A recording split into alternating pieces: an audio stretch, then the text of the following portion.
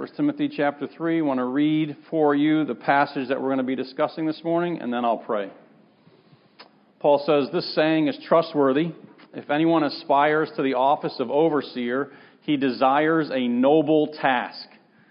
Therefore, an overseer must be above reproach, the husband of one wife, sober-minded, self-controlled, respectable, hospitable, able to teach, not a drunkard, not violent, but gentle, not quarrelsome, not a lover of money. He must manage his own household well, with all dignity, keeping his children submissive. For if someone does not know how to manage his own household, how will he care for God's church? He must not be a recent convert, or he may be puffed up with conceit and fall into the condemnation of the devil. Moreover, he must be well thought of by outsiders, so that he may not fall into disgrace and into the snare of the devil." Let's pray. Father, thank you for the opportunity to share in your word together and be reminded of who you are, what you've done for us, and what you want for us. And so I pray that the Holy Spirit of God would work in our hearts this morning. Otherwise, we meet in vain. Lord, unless your Holy Spirit works in our hearts, this meeting will have been in vain. And so we pray that that would not be the case, but that you would give us ears to hear and an eagerness to learn about you and to live for you. In Jesus' name I pray. Amen. Probably doesn't need a whole lot of introduction if you've been around the church at all, or maybe specifically if you haven't been around the church that much. If you have church leaders that are obviously falling into some type of like scandal or error or sin, that doesn't bode well for the church, right? I mean, that just makes sense. When there are unqualified, we could say, leaders in the church, then the name of Jesus associated with that church suffers. And the name of Jesus at large suffers. And this is not, by the way, a denominational issue. Okay, we're an independent church, just happen to be, but it's not like independent church leaders are immune from having scandal. But I don't care if it's Baptist, Methodist, Catholic, any denomination. It's not just one denomination that struggles with this. And ultimately, the biggest issue is that the name of Jesus and the mission of the church is hindered by that. And so this letter to Timothy was written so that the folk in the church ought to know how to behave so that type of thing wouldn't happen. And so he addresses leaders here and in other parts of this letter. But this morning we're specifically going to be looking at the specific qualifications and qualities that God's church leaders should have or should be. Okay? And now, I am well aware that I'm self-aware, okay? I'm up here doing this, reading this going, man, I hope, chatting with the girls on the way over here. You're all submissive, right? Like, you're doing what I asked you to do, so I'm aware of what's happening here. But as a church, we want to submit ourselves to the Word of God. This is the Word of God inspired by the Holy Spirit of God for the churches of God. And so this is the type of leadership that we're looking for in our church, that we want to cultivate in our church. If in fact it's going well, we want to support in our church. And then we want to see, when we want multiplication to happen, we want to see other pastors grow up in our church or sent out from our church. This passage is definitely going to be formative and shaping for us. And I think, if I'm sitting where you're sitting, and that's the kind of church I want to be about. No one wants to be part of a church where the leadership is, potentially suspect and scandalous, right? I mean, nobody wants that. And so we want to allow this text to have its voice in our lives this morning. And so the way I've basically structured this is there's 5 points I want to get through. They all start with a P for somewhat of a memory device for you. But the purpose of Christian leadership, and the purpose is very intimately leadership is very intimately connected with the purpose of the church. I've probably read this verse almost every single time that we've been in 1 Timothy because I want to make sure you get it. This is the theme verse of Timothy. He says, I hope to come to you soon, but I'm writing these things to you so that if I delay, you may know how you ought to behave in the household of God. I can imagine, I wish the Apostle Paul was coming to visit our church soon, but he's not. He's been delayed, folks. But he has written us this letter so that we can know how to behave in the household of God, the church of the living God, he says there, which is a pillar and buttress of the truth. And so the church's role and responsibility in the world is to display the truth, specifically the truth about Jesus, which is what he says there. Jesus was manifest in the flesh, vindicated by the Spirit, seen by angels, proclaimed among the nations, believed on in the world, and taken up into glory. That's a little short encapsulation of this idea of the gospel, the good news about Jesus. And so Trinity Church, Paul couldn't make it this morning, but he tells us, if I can't get there, here's what I want you to do. I want you guys to behave yourselves in such a way that the good news of Jesus is displayed to the world. Make sense? That's what the church should be about. And if that's what the purpose and mission of the church is, then what is the purpose and mission of the leadership of the church? It's to that end. The leader of the church, the leaders of the church, ought to put on display in their own personal, family, and communal lives the good news about Jesus Christ. You should be able to look at your church leaders and say, there is a living example of the good news of what Jesus has accomplished. So, that's the purpose of church leadership. It's intimately connected with the purpose of the church itself. First point, done. Mowing them down. Been out for a couple weeks. The priority of church leadership. Look with me. In verse 1, he says, the saying is trustworthy. If anyone aspires to the office of overseer, he desires a noble task. Okay? A noble task. And because it's a noble task, look at verse 2, says, therefore. You guys have heard me say this before. Anytime you see the word therefore, you should see what it's there for. Because the task is noble, therefore, leaders should be such a way. But before we get into the particulars of what the leaders should be like, I just wanted to pause for a moment on that idea that the office of the overseer is a noble one. Okay? Carolyn, I'm going to need that water. Right by your foot there. Thanks. The office of the overseer is noble. The word overseer it combines two ideas that we're going to see as we go a little bit further down in here. It combines the idea of leadership and authority and also taking care of. It's someone who is in authority who takes care of something. A great connection, and this word is episkopos. It was often used in common Greco-Roman life for a steward. If there was a wealthy owner who was away from one of his homes, the steward was there, and the steward acted on the authority of the landowner. And it was the steward's job to take care of. So he had the authority of the landowner, but it was also his job to make sure that the house and the household was kept in good order. That is a really good analogy of God's household managers. This church does not belong to the leaders of Trinity, the three elders that we have at our church. That's not who owns this church. You know who owns the church? Jesus owns it because He purchased it with His own blood. Okay? The elders are put into place as stewards. We have a derived authority under King Jesus, and so we do have His authority, but we are to do it in such a way that we're to care for this church as the very precious purchase of Jesus bought with His own blood. So this is the overseer, and because that, even as I just explained that, you can see, okay, well, there's nobility in that, there's dignity in that. Sometimes, we live in a very casual culture many times. We live in a culture where authority is often, and I get it, rightly so, questioned. People are cynical, skeptical of leadership.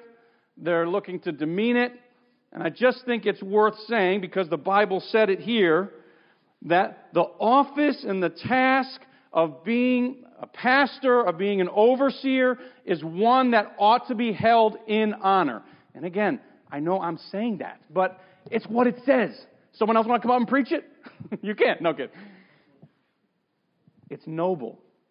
And so we ought to have a category in our mind and thinking that we want to hold and esteem the leaders that God's given to this church, if they meet the qualifications, obviously, in honor. It's a noble. It's honorable. Now, I call it the priority. That's part of what I mean by priority. There's honor that's associated with the office of overseer or pastor. I use those interchangeably. I think I won't take the time, but if you have questions about that, I think I can demonstrate to you from the New Testament that overseer, elder, and pastor are interchangeable titles for the same role in the New Testament. Another thing that I mean by the priority, though, of Christian leadership is not just that it is something that's worthy of honor, but also there's a lot at stake in it. So flip back to chapter 1. He says in verse 18, "This charge I entrust to you, Timothy," which is a charge to make sure that sound doctrine is being taught and that the right leaders are in place. That's a charge that Paul has given to Timothy for these churches. "In accordance with the prophecies made about you, that you wage the good warfare, holding faith and a good conscience. By rejecting this, some have made shipwreck of their faith, among whom are Hymenaeus and Alexander." So there are church leaders named Hymenaeus and Alexander who have swerved from the truth and from the principles that he's about to lay out in chapter 3, and they are affecting the church. If you go to 2 Timothy chapter 2, the same thing is happening. Chapter 2, 2 Timothy 2:16, "Avoid irreverent babble, for it will lead people into ungodliness, and their talk will spread like gangrene.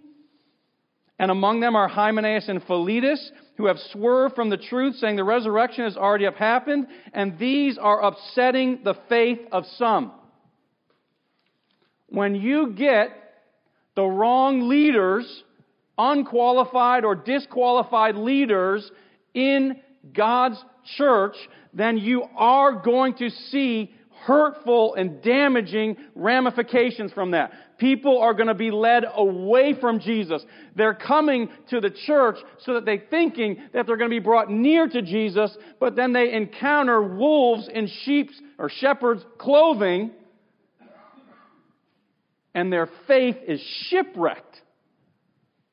Now, the good news in that scenario is that even the Lord knows them that are His. He can rescue from the shipwreck, but that's not what we're going for, folks.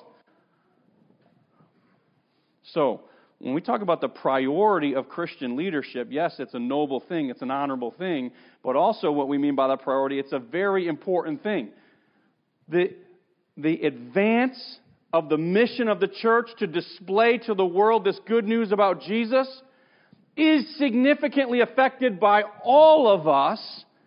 The emphasis this morning is it's definitely affected by leadership that would be otherwise disqualified. Does that make sense? So it's important.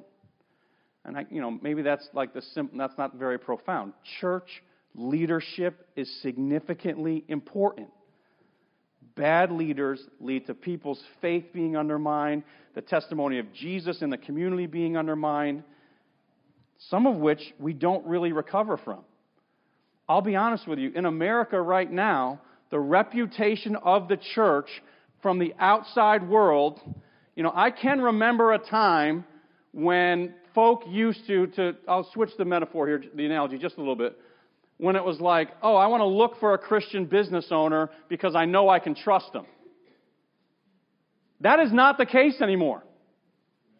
It's like, well, if they're a Christian business owner, that doesn't do anything for me. Used to be that, a pastor was held in honor even in the community, that people would say, oh, there's a pastor, there's a man of integrity, and we know we may not like him, we may think he's boring, he's square, whatever, but he's a man of integrity. That is just not the case. People don't walk in our doors assuming we're people of integrity. And that has hurt our witness far more than we realize. And a lot of that is bound up with the fact that leaders have been fumbling the ball consistently over and over, either personally, communally, family, whatever. And so it's a big deal. Maybe I feel it a little bit more. So the priority of Christian leadership has to do with the nobility of the task and also the significance of the task and the impact and the ramification it has on the witness of the church. It is a noble task. Now, let's get into the particulars of it then. There's 15 of them. There's really one overarching one with 14 other ones that fill it out. Okay, look with me. Chapter 3, verse 2. Therefore, because of the nobility of the task and because of the ramifications of the task, therefore an overseer must be above reproach. Okay? That is the overarching command. An elder, an overseer, or a pastor has to be above reproach. What does that mean, above reproach? It doesn't mean sinless, by the way. Okay? Doesn't mean they're perfect, that they've never sinned, that they don't need Jesus' death and resurrection, the good news of the gospel. Leaders are in need of the gospel every bit as much as everybody else. But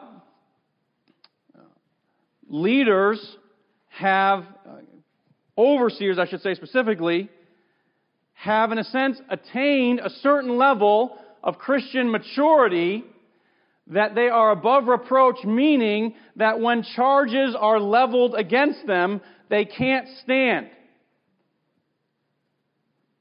You know, you can pick the first one there. One woman man. He's been unfaithful to his wife. Well, no, he hasn't. Okay? One of them on here is, it's on the next list there. It's interesting. A lot of commentators use that word bully. I'm like, are they in the public school system? No more bullies? He's a bully. Well, no, he's not. Or if confronted with one of those issues, 1 Timothy 4 talks about the progress of growth. There's a humility, there's a repentance, there's a transformation that can happen, and even in the life of the minister. And so this idea of being above reproach means that there is a certain level of attainment of Christian character. It's there. Okay? And this is where I talk about the pastoral sin spectrum. Some of you are familiar with this. I've shared this with you.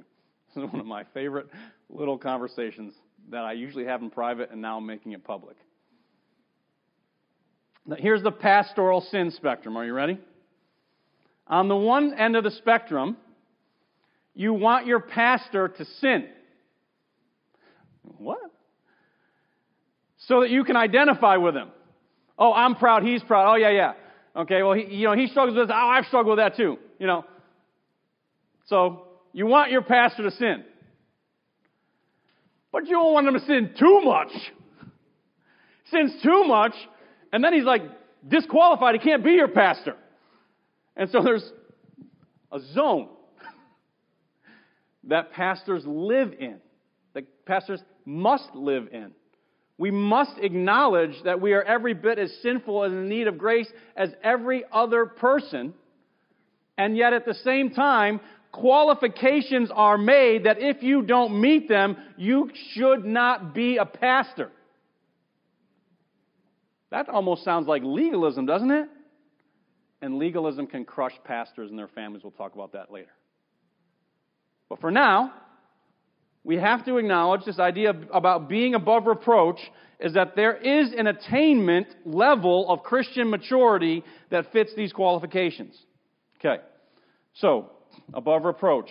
The first area he talks about is the area of marriage. A one-woman man. What does it say? The other, husband of one wife, which can be interpreted a lot of different ways. And let me just kind of cut right to the chase with this. These issues are about what a man is. The Greek says it is necessary that he be. It's not necessarily just actions that the man does. It's his essence. It's who he is. It's necessary that he be this way. And so when it comes to being a one-woman man, people say, well, what if I was divorced in the past? Can I become a pastor? The issue is right now, and for, and this, there calls for some wisdom in this, but for a quantifiable time, it is obvious to everybody in the community that this man is devoted to this woman, and there's nobody else in his life. He is a one-woman man.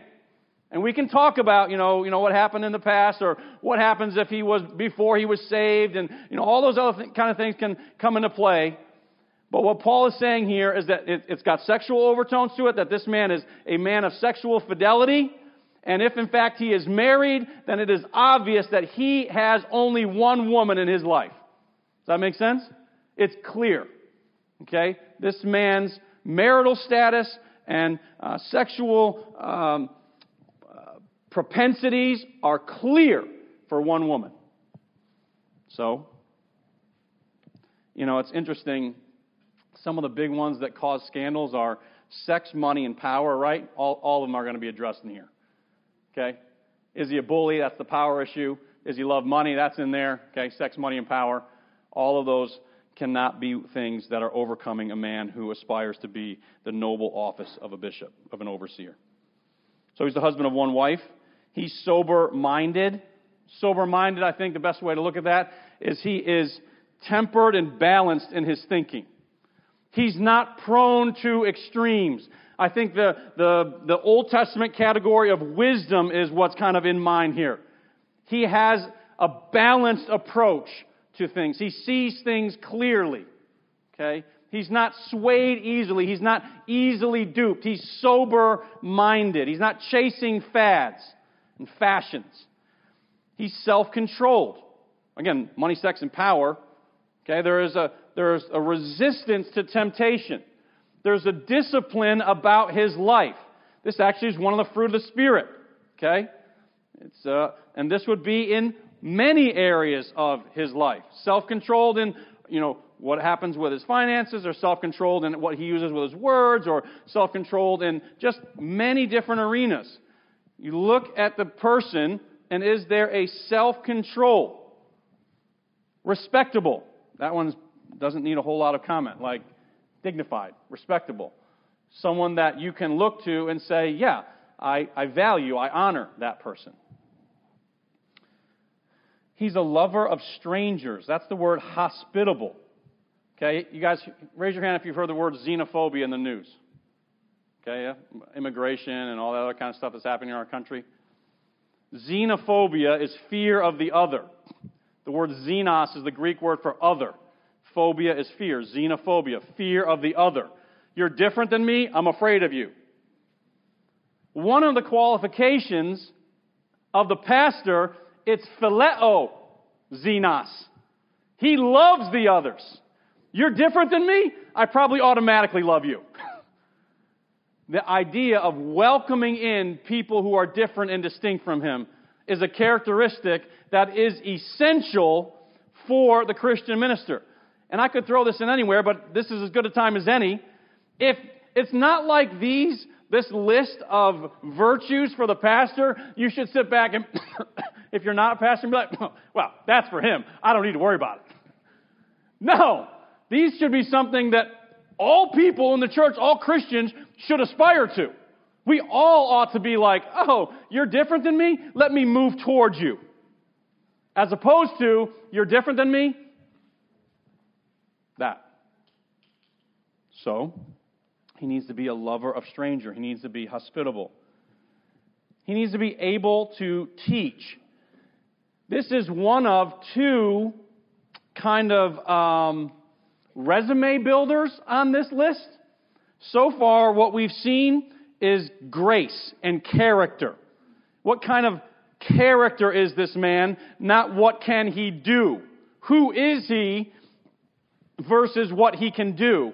However, with the able to teach one, that falls more on the what he is able to do. Is he able to teach? And one of the reasons why this is in the list is because one of the primary responsibilities of the pastor, the overseer, is to exercise Christ's authority through teaching. Through authoritative teaching. So he must be able to teach. A lot of people say that's the only, and before this week studying this and looking very carefully at it, I used to say that was the only thing he must be able to do on the gifting side. But there's another one that snuck its way in there that I think is really important. We'll get to it in a second. And he's not a heavy drinker. So the text here does not call for teetotaling, but you shouldn't be like, oh yeah, pastor likes to drink. That's not like one of your first thoughts. You ought to connect him with that. Okay? Again, Jesus turned the water into wine, and that was not Welch's grape juice. Okay? Just so you're aware. Okay? But there's many ills. Some very close to home. In my own family, I've had multiple conversations and things. You don't have to be a rocket scientist to know that sin and weakness accompanied with alcohol is a recipe for undermining the mission of the church. And so the leader ought to be self-controlled and ought not to be known and characterized by that. And again, that leaves some gray area. What does it mean to be known and characterized by that? There's some room for differing of opinion there. But nevertheless, the qualification stands. He ought not to be a bully. It's very easy to be a bully as a pastor, I'll tell you that. People think you speak for God, and you happen to know a lot about the Bible, and you can use the Bible as a weapon, and then people feel like, oh, he said this verse in the Bible, and now I've got to do what he said, and you can very easily be a bully under the guise of a pastor. Okay? I praise God for my wife, because I have that tendency in me to be a bully and to use the Scripture that way. And my wife just happened to be strong enough, smart enough, and wise enough to be like, well, the Bible also says other stuff. And there's been significant pushback and learning and humility in my life based on what my wife has been able to speak into my life. And I want to say that carefully. I don't mean that in a way that she was, rude or aggressive or anything back. She just was able to gracefully stand there and say, well, no, that's not the only thing the Bible says, and you need to reconsider. So I want to make sure I cast that in the proper light for her. Instead of being a bully, he ought to be gentle and not quarrelsome. You could, especially in this day and age of social media, you could literally be picking a fight as a leader any day of the week and twice on Sunday. This issue, that issue, this issue, that issue. Well, this person said this, and I heard them say this. Did you hear this about that church member? That kind of stuff comes at me, just so you're aware, regularly. And if I wanted to press and poke, I could be Captain Controversy. The pastor's job is actually to be squelching all the controversy. Put this fire out, put that fire out. No, it's really okay. They didn't really mean that. No, don't you love them in Jesus' name? Okay, good. You're not quarrelsome. You're trying to promote peace everywhere. There is an analogy to if you have more than one child in a year, and if the children are fighting, the parent, it's not like you try to jump on one of your kids' side. If you do that as parenting, little parenting application, it's bad parenting. You don't choose sides with your children. And when they're fighting, you're trying to promote righteousness between both of them and harmony with them all, right? And that's what leadership in the Christian church ought to be doing. We're trying to promote righteousness in everybody and harmony amongst us all. Not quarrels and fights and arguments which lead to ungodliness. And outsiders come in and be like, what? I don't want to be with these folk. They're quarreling. The leadership is splintered. The whole mission is undermined. So it's very important that the leadership of the church not be quarrelsome, not be bullies, but be gentle and peacemakers and peacekeepers. All of these are ways as we're looking for new leaders and new elders, pastors to come up from among us. If folk are quarrelsome and controversies follows them like that, what's that Peanut character with the dirt behind him all the time? Pigpen. Controversy follows them like that guy. That's not a pathway to Christian leadership. Not a lover of money. That's actually one of the main motivating factors in Timothy, the false teachers that are there that are wreaking havoc on the church, chapter 1, chapter 4, chapter 6. For the sake of time, I won't read all those passages. But specifically in chapter 6, he indicts them that they are becoming leaders for financial gain. And so the pastor or the leader ought not to be a lover of silver, is exactly how the Greek reads. They ought not to love money. And then they ought to lead their household well. And now there's 3 scenarios that he brings up here. Leading your household, not a new convert, and a good witness to the outsiders. And just to finish up with these particulars. He ought to lead his household well. For if he can't lead his own household well, how will he take care of the church of God? And remember I said the overseer word has this idea of leading in authority and taking care of. And that's where you see it right here. He's to lead his household. If he can't do that, how can he take care of the house of God? Authority and care is the responsibility of the overseer, and the proving ground for that, the training ground for that, so to speak, is his own household. Now, when we think household, we think husband, wife, children, which is fine and good, but in the first century, the household would have included husband, wife, children, servants, would have been business dealings. That's who would have owned a household back then. And so this is where I think the second quality gifting comes into play. An overseer has to be a leader/manager to some degree. Because he would have been basically a household owner then. Basically, if I could take the liberty, say, they would have been basically a small business owner. Farms, lands, servants, wife, children is mentioned here, of course. So it doesn't mean in today's day and age you have to be a small business owner to become a pastor. I'm not saying that at all. But there has to be some level of gifting to be able to lead, manage, and oversee. Okay? Those are the 2 responsibilities of the overseers. They're to teach with authority, and they're to manage and lead with care. And so they have to be able to, the amount of gifting in there varies from pastor to pastor and from church to church.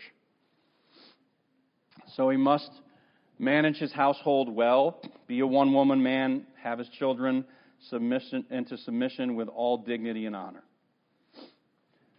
He should not be a new convert so that he doesn't get lifted up with pride. So the backside of that qualification means he must be a humble man.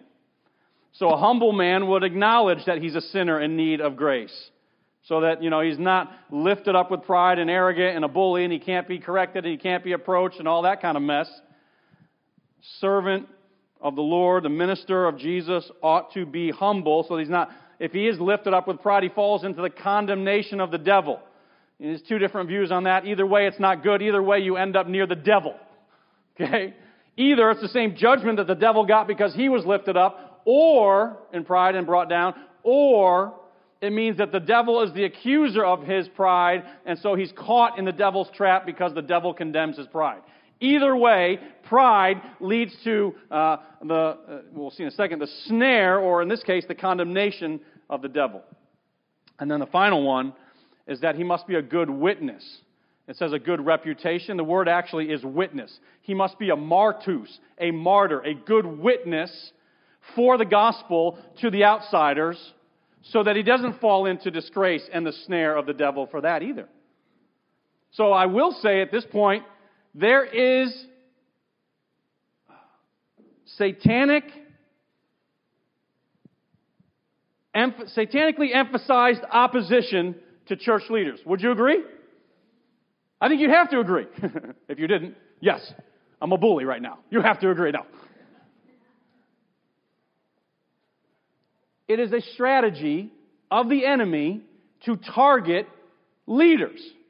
Lift them up with pride, disgrace them, so that the whole name of Jesus in the church is undermined. I definitely think we should be praying for our leaders. So those are the particulars. And you see in there's personal stuff, integrity stuff, there's family stuff, there's community-wide stuff. That is a high calling. I mean, I was thinking, In the Old Testament, he only gave 10 commands. For Christian leaders to give 14 plus be above reproach, that's 15. That's 50% more. This is the and also there's others that are added in Titus chapter 1. This is the standard, so to speak. This is the level of Christian maturity that God requires for those who would lead and care for His church. It's a noble task. Because it's so noble and because it's so strategic, these are the qualities that the leader must have. Make sense? Now, that begs a question, at least it begs a question for me. Where does the power for such Christian leadership come from? And here I hasten, old hymn word, I run to the cross. This is the good news, brothers and sisters. We believe a gospel. This is very good. We believe a gospel that produces men like this. And women, but specifically in leadership for the church, men like this. That's the gospel that we believe. Amen? I don't think you're as excited about that as I am, but your lack of enthusiasm doesn't change me one bit. I'm really excited that the gospel of Jesus produces men like this. I wasn't qualified at one point. I was a brawler. I was a fighter. You can, sit down with me for any length of time and I'll tell you stories of being a bully and a brawler. And God, through my mother's prayers, through circumstances, through the gospel, changed me. And I'm not a brawler anymore. Well, in that sense. Different kind of brawler. Look back in chapter 1.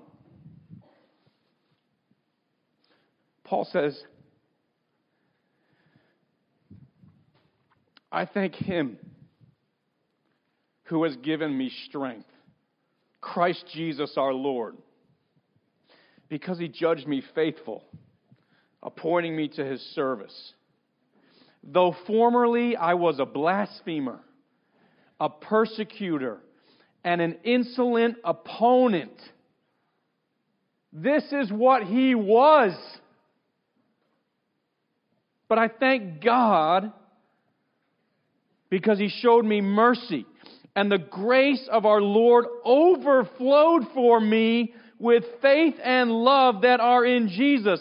The saying is full of acceptance that Jesus came into the world to save sinners, of whom I am the foremost.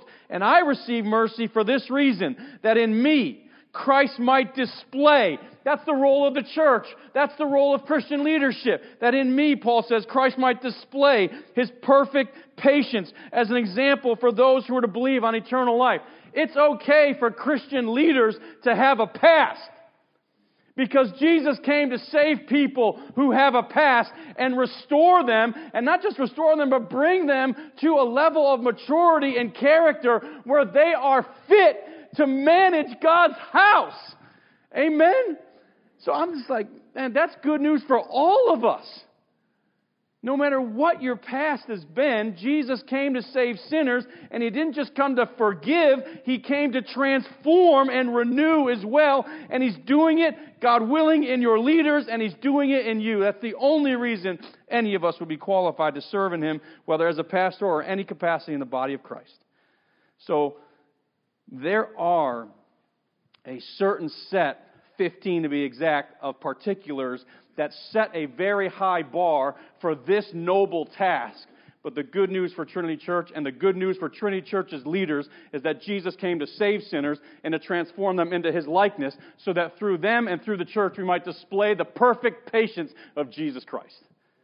And when people see changed lives, and when people see and encounter and taste good, authoritative, compassionate leadership, they get a little bit of the taste of the kingdom of God.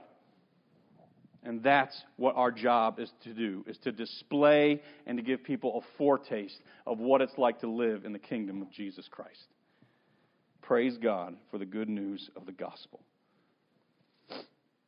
Lastly, just spend a few minutes on some of the pitfalls of Christian leadership. One of the pitfalls of Christian leadership, I briefly mentioned it, was that churches tend to focus on what the man is able to do. I would use categories of giftedness versus grace. Grace refers to the transformation I just said of the person's character. Gifts refer to what they can do.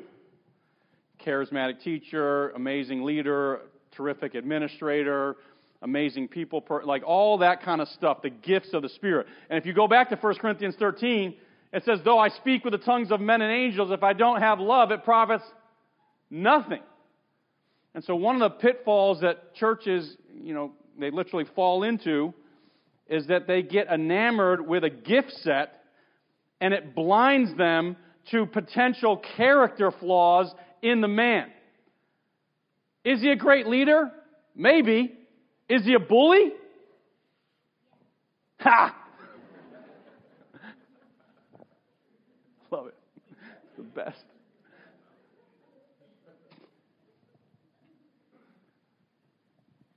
1 Timothy 5 later on talks about how you ordain leaders, and it says don't do it hastily.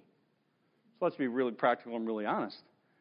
We're mentioned last week, Chris Lindsay's ordination is coming up April 25th and 26th. It's been 3 years of evaluation. We feel as a leadership team that's enough time to find out what's he like. What's he like with Bree? What's he like with the kids? What's he like in his gospel community? Is he faithful here? Is he faithful there? Is he humble? That's what we've been looking at. That's what we've been watching. We can see his gifts, but do we know the grace of God in his life? I mean, that's like right here, close to home. Churches can fall into that very easily. And we need to be careful not to fall into the scriptures here emphasize of the 15 things mentioned, 2 of them have to do with gifting, 13 of them have to do with grace. Where do you think the emphasis falls? And it says it is necessary for him to be a certain way, not to be able to do certain things. And so at this church, we want to always have an emphasis on our leaders are going to be people of character, transformed by the grace of Jesus Christ to be able to display Jesus Christ in their lives and in their character. And to whatever degree God gifts them, praise God from all blessings flow. Some 30, some 60, some 100. That we don't control. Another pitfall that you can fall into, besides the gift-grace problem, is the idealization pitfall. Meaning, because the office is noble and because the pastor meets the qualifications, the pastor gets held up on a pedestal. And people, hold him up as if he's not their brother, as if he's something different, like he doesn't need the cross. And then even worse than that is that once the pastor gets held up on that pedestal, then he starts to believe, he starts to believe the hype, that's like the worst thing that could possibly happen. And so you get, and that's a crash and burn situation. That's just a ticking bomb. It's just a matter of time. It's like something that's swollen. Pride is like this thing that swells up. The church idealizes him. He starts to believe the hype, and that bubble is going to burst. It's just a matter of when. Not if, but when. And then people's lives are going to be hurt, and the witness is going to be compromised, and the mission undermined, all of that. And so we must, remember, as Paul was very careful to articulate in chapter 1, that he was the chief of sinners, even though he was the first of apostles. Okay? Every Christian leader stands in need of the cross like every single other person. And so the gospel pushes back against this idea of idolizing the leaders. On the flip side, a drunk man can fall off a horse 2 ways. And this goes back to kind of when I was implying with the office is noble. There can be a despising, a jealousy, sometimes shows up as flattery, ironically, where other people they want that and they don't have it. And it can like peck away at the leadership. Comment here, comment there, undermine here, gossip here, slander there. and the folks in the church are not submissive to the God-given authority and care that He has seemed fit for that congregation, and they are biting away at it. So you see the two opposite ends of the spectrum there? That can be a really dangerous pitfall, and it can really hurt the church. Good, fit, I would say, men. I haven't lived a whole long. I've been 13 years as a pastor here, but I've seen that happen. I've seen both of those things happen. Lifted up with pride, and it blows up. And I've also seen good, fit men get really discouraged and say, I want to quit, because there's constant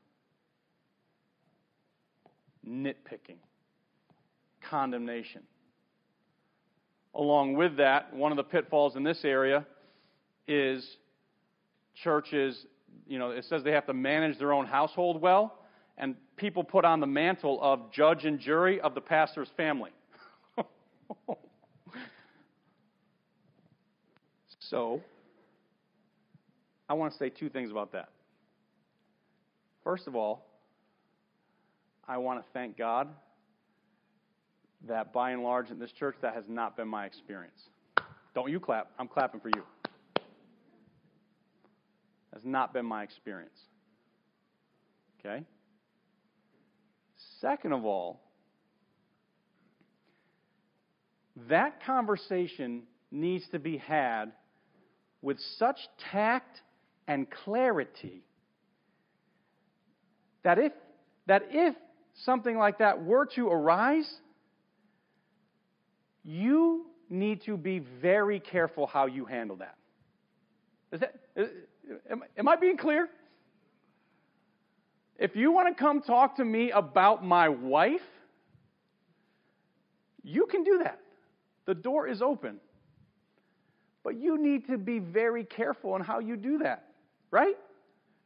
When come talk to me about my kid, we just need to be careful. We don't want to be judgmental.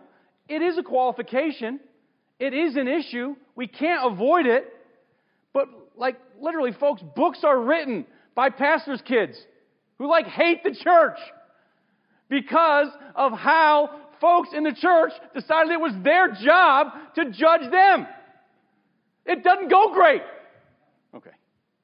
So, that's a pitfall. Here, my experience has been wonderful. So I'm really, that makes that conversation easier. Honestly, so much easier. You can ask my kids if they agree with me. No, don't you dare ask them right now. So I'm thankful to God, but we need to be careful. That's another one of these pitfalls. There actually is a method for how that gets handled. If you turn over to 1 Timothy 5, and verse 19, it says, "Do not admit a charge against an elder except on the evidence of 2 or 3 witnesses." So, you have an issue with one of these qualifications and one of your leaders, it needs to be a clear charge that can be defined and corroborated by 2 or 3 witnesses. Otherwise, that charge will not even be admitted to the church. And just because the charge is admitted in our day and age, an indictment is as good as a conviction. That is not how it ought to be in the Church of Jesus Christ. Just because a leader is charged does not mean they're indicted. Okay, and then there's obviously church discipline and conversations. That's why we have a church constitution to work some of those things out. So the pitfalls are, that we've talked about this morning, can be idolizing your pastor, demeaning the pastors or the pastoral team, can be overly harsh and critical of the pastor and his family, can be more focused on gifts than we do on grace. So there's many pitfalls that the church can fall into, and the remedy to each and every single one of them is if we would remember the purpose and the mission of the church is that we are all sinners saved by grace, and we let the gospel steer us through them all. I mean, you think about that, the gift versus grace. Did Jesus die just to give you spiritual gifts or to change your character? Which one? Your character. Primarily your character. That's more important than the gifts that you have. Okay? When we think about confronting others, even those who are in leadership and potentially their family, we ought to do it in a spirit of humility and meekness, Galatians 6 says, considering our own selves, remembering the gospel that every confrontation we ever have, we have it at the foot of the cross. I mean, if you would remember that as a husband, as a wife, as a father, as a son, as a daughter, that when you make this indictment, you're doing it while Jesus' blood is dripping for you right behind you. That'll change your tone. I struggle with tone. You see how the gospel of Jesus helps us navigate all of the pitfalls. And so, Trinity, it needs to be emphasized that we need to be a church that is on mission. And to be a church that's on mission, we need leaders who are emulating that mission. And so may God help us to, sustain that type of leadership by God's grace. I'm thankful. I believe that this church has that type of leadership, and I'm grateful for that. And to pray that God would raise up more laborers, more men, and who would be able to lead God's church and be sent out to go plant other churches and help lead in other places. So I've asked a couple folks to come pray for us this morning, to pray for our church leadership, and that God would raise them up. So Dan Farron and Brad Lepiska, if you guys would come and pray for our church.